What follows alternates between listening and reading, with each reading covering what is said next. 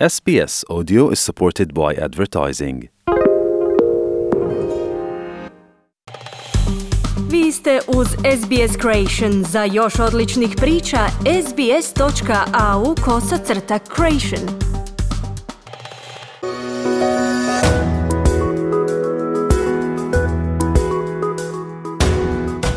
This is Easy Croatian, a weekly podcast brought to you by SBS Croatian and the Croatian Studies Centre at Macquarie University.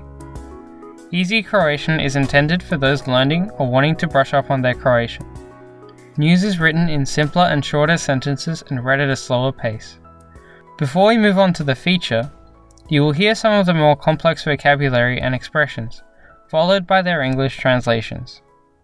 The transcript, as well as a short quiz, can be found on the SBS Croatian website.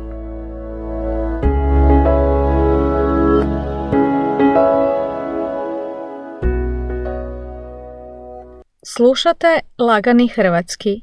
Ja sam Jasna Novak-Milić. Danas govorimo o tome zašto se mnogi useljenici odlučuju napustiti Australiju. Prvo ćemo objasniti neke manje poznate riječi i izraze redoslijedom kojim se pojavljuju u prilogu. Useljenik. Immigrant. Biti neugodno iznenađen. To be unpleasantly surprised. Međunarodna granica. International border. Nedostatak. Lack of. Stručna radna snaga. Skilled workforce. Poželjeti. To make a wish. Odvjetnica. Lawyer or solicitor. Udruga za zaštitu životinja. Animal Protection Association. Državljanka. Female citizen. Udovica. Widow. Odustati od sna. To give up on a dream. Biti razočaran. To be disappointed. Pokazivati razumijevanje. To show understanding. Službeni podaci. Official data. Dozvola trajnog boravka. Permanent residence or visa. Izuzeće. Exemption. Priuštiti si. To afford. Peticija. Petition. Preispitati. To reconsider. Granična politika. Border policy. A sada poslušajte prilog. Mnogi useljenici bili su neugodno iznenađeni kad je savezna vlada Australije nedavno objavila da se međunarodne granice neće otvoriti do sredine 2022. godine. Mnogi kažu da ne mogu tako dugo čekati na ponovni susret s obitelji u inozemstvu.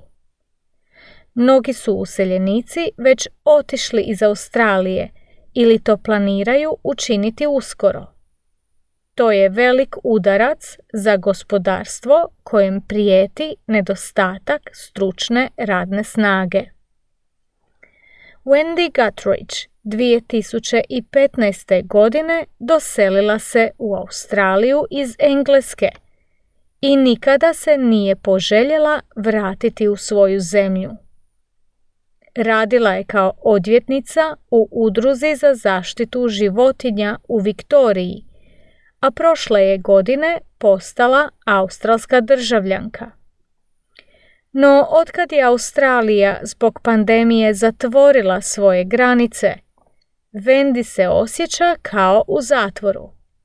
Zbog zabrane putovanja ne može posjetiti svoju majku udovicu koja živi u Engleskoj. Zbog toga je odlučila odustati od svojega sna i napustiti Australiju. Iako je oduvijek mislila da je Australija sjajno mjesto za život, sada je razočarana jer australska vlada ne pokazuje razumijevanje za sve one čije obitelji žive u inozemstvu. Obitelj Brittany Lee živi u Sjedinjenim Američkim Državama. Brittany se u Perth, odakle joj je suprug, doselila prije 5 godina.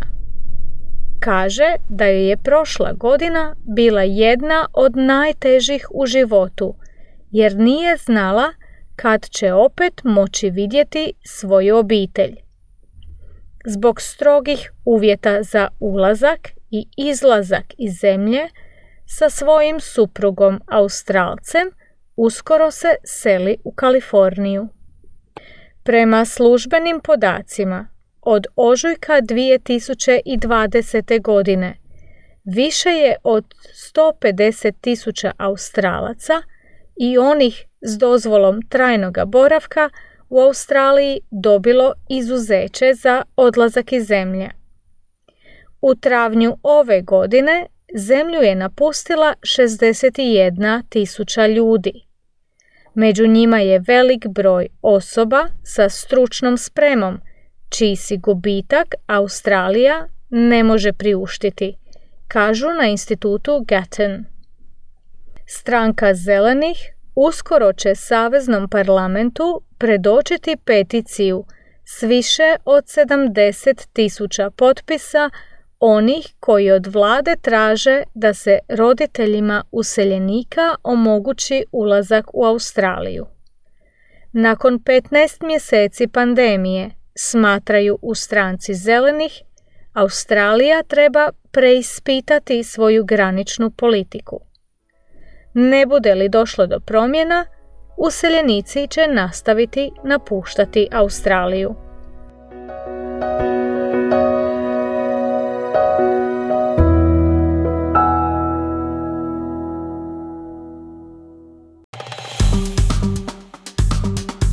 Kliknite like, podijelite, pratite SBS Croatian na Facebooku.